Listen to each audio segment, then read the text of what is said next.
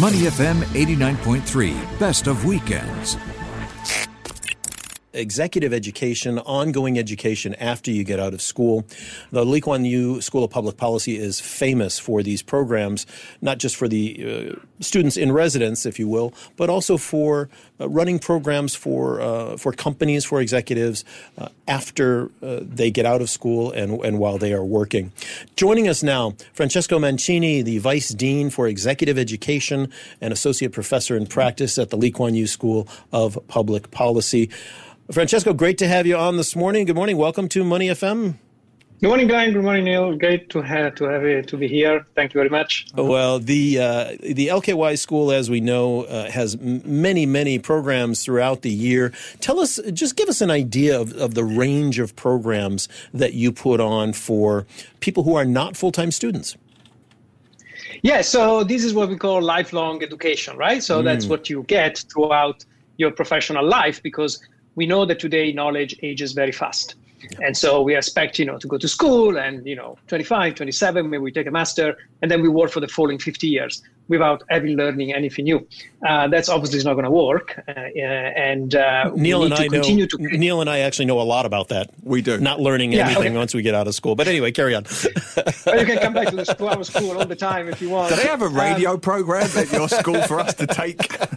Well, we can do that. We can do that. Sorry, Francesco. So these kind of revolving doors, right? Between, you do your work and then you come back, you learn something new, and you learn obviously in your profession and so on and so forth.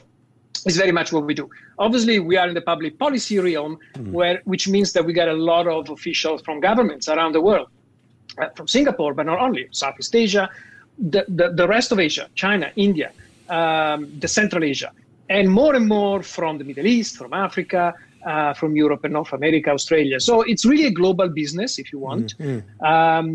Most of the people come to us to learn about certain policy, education, housing, health.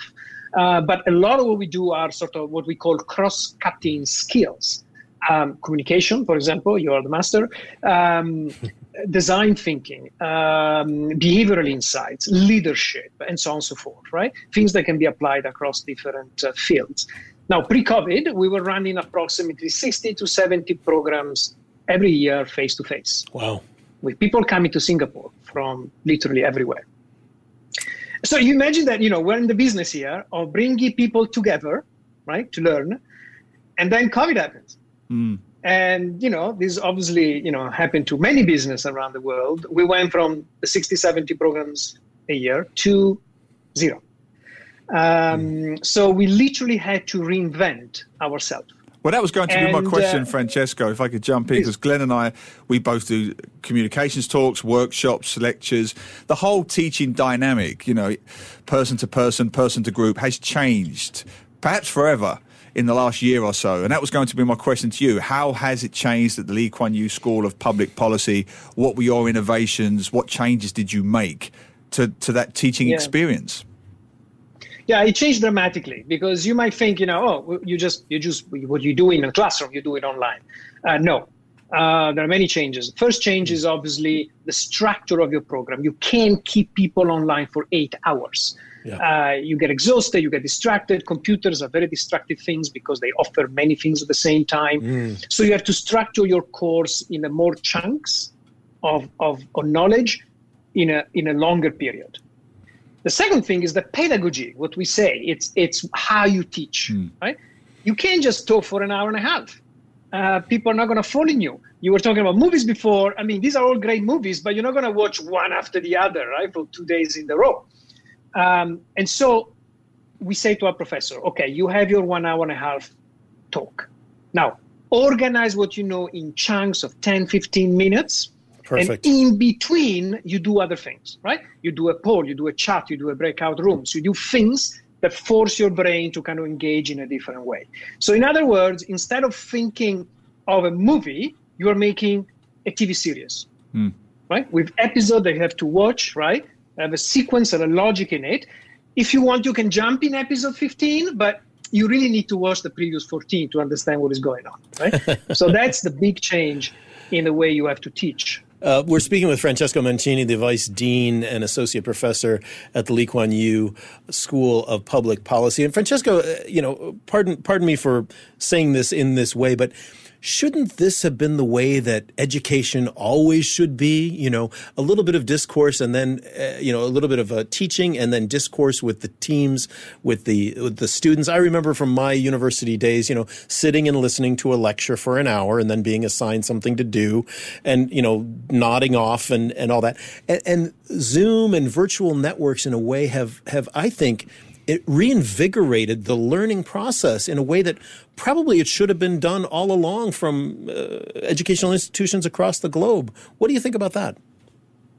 Yeah, no, I fully agree. I mean, we grew up pretty much in different parts of the world, but around the same time. And I remember a professor coming into a classroom reading from his own book. Yeah, right. Okay?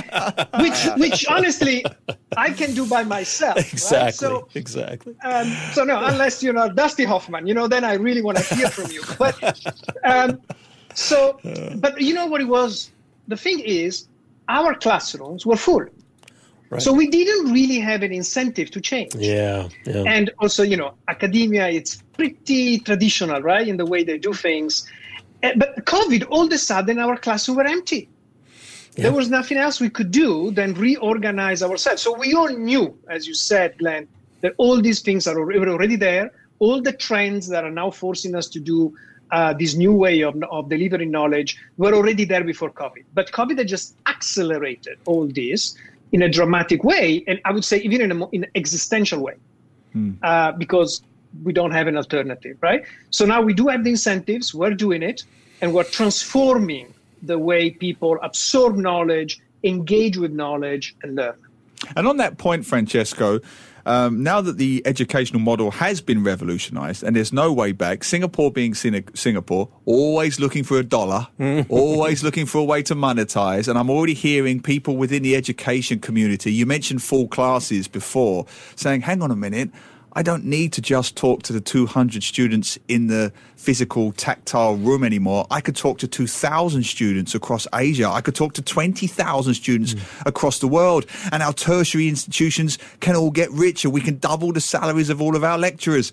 Is this something that you have discussed? Is this something that you see happening in the educational sector? Because I certainly heard people talk about it. That sort of future of universities. Yeah, very much so. Yeah. No, very much. We talked about this almost every day. So things are extremely fluid, right? Yeah. So the idea is that now you open this big space, everybody can come in. Right? So in reality, a lot of these alternative platforms already existed before COVID. Right. The challenge they have, they're not really making money. It's actually not so easy to make money with online education. In fact, the other big challenge that we have is the financial structure, right? Imagine of academia, university, a lot of infrastructure, real estate, right? Space, fixed cost. These are all things that don't resonate very well with online training. So there is a big challenge there on how you transform that cost structure to make it a profitable business. But the platforms are finding out that their problem is not just reaching out. They can't reach out. The problem is content. Who is generating content that is reliable? Before you were talking about, fake news and the problem of, the quality of what we're absorbing. Yeah. Now, the brand of university are still strong.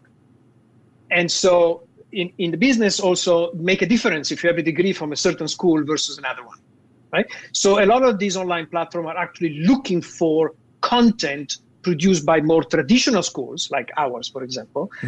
And this is a perfect marriage because these platforms have a fantastic outreach. As you said, instead of my 80 students, I can reach 1,000, right?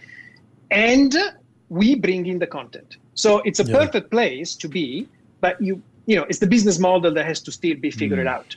Yeah, I'm speaking with a friend. The big challenge going forward, I think, is if we are all so good to do online education, right? Why should you ever come back to a campus? Yeah. Why should I spend more money, right? Because obviously it's more expensive. You have to travel, you have to pay an hotel. Why you have to come here, right?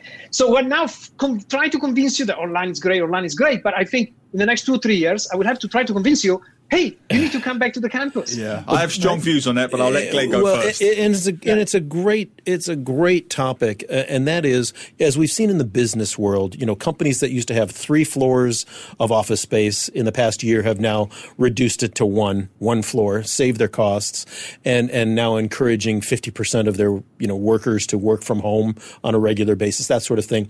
When we look at the brick and mortar investment that universities have across the planet, it's massive, and the huge campuses, the living facilities, but this has always been part of the learning experience, especially at the let's call it the high school and university level, which is this socialization element of it.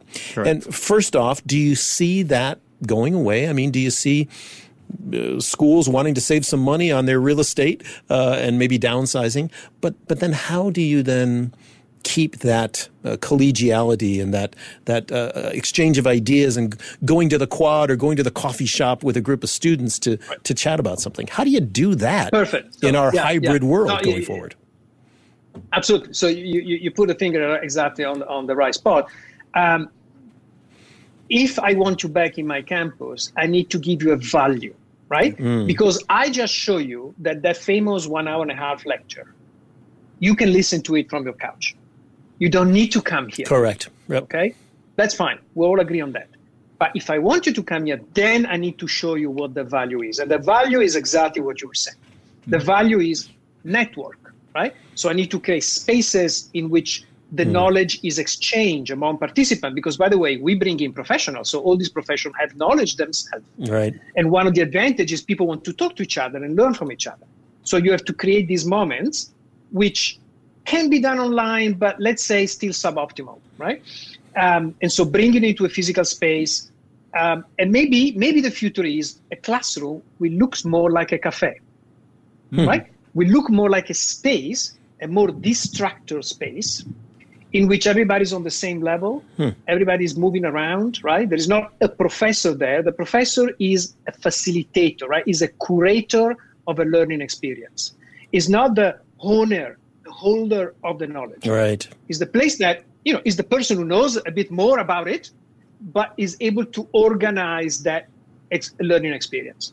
And then there is get out of the campus, go to see things, right? Meet people.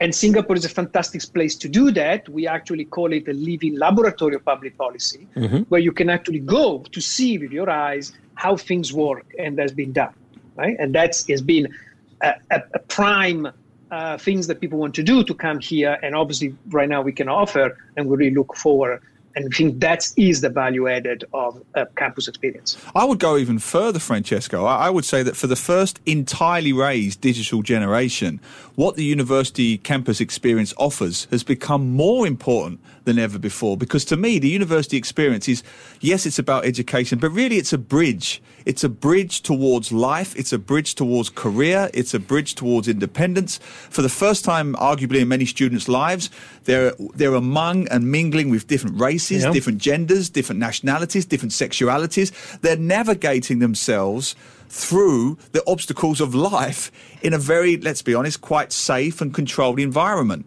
And that's what the university experience has to surely continue to offer moving forward. Yes, absolutely. And obviously you're talking about a kind of a younger crowd than the ones I was speaking before. Yes. But I fully agree, right? Yeah. And that means that as an administrator of university, you need to put much more effort to allow that to happen, right? Online is very hard to create serendipity. Yep. It's very hard to create those moments, right, of collection. In fact, you have to curate things much more online, right? The campus, the physical connection, create that moment. And you have to create spaces that allow for people to have that serendipity of exchange, learning, and so on. And I think that is the value added of the campus. And that is not going away. It just had to be valorized and has to be constructed in a way that people understand that there is a value, which is also obviously a money value, in doing that. Yeah. Francesco, great topic, and certainly one that is of vital importance to undergraduates and graduates and ex-graduates as well. Thanks for being with us today, Francesco Mancini from the Lee Kuan Yew School of Public Policy. Really appreciate your time, and come back and tell us how the hybrid model is evolving, please. Absolutely. Thank you for having me. To listen to more great interviews, download our podcasts at moneyfm893.sg or download our audio app. That's AWEDIO. Available on Google Play or the App Store.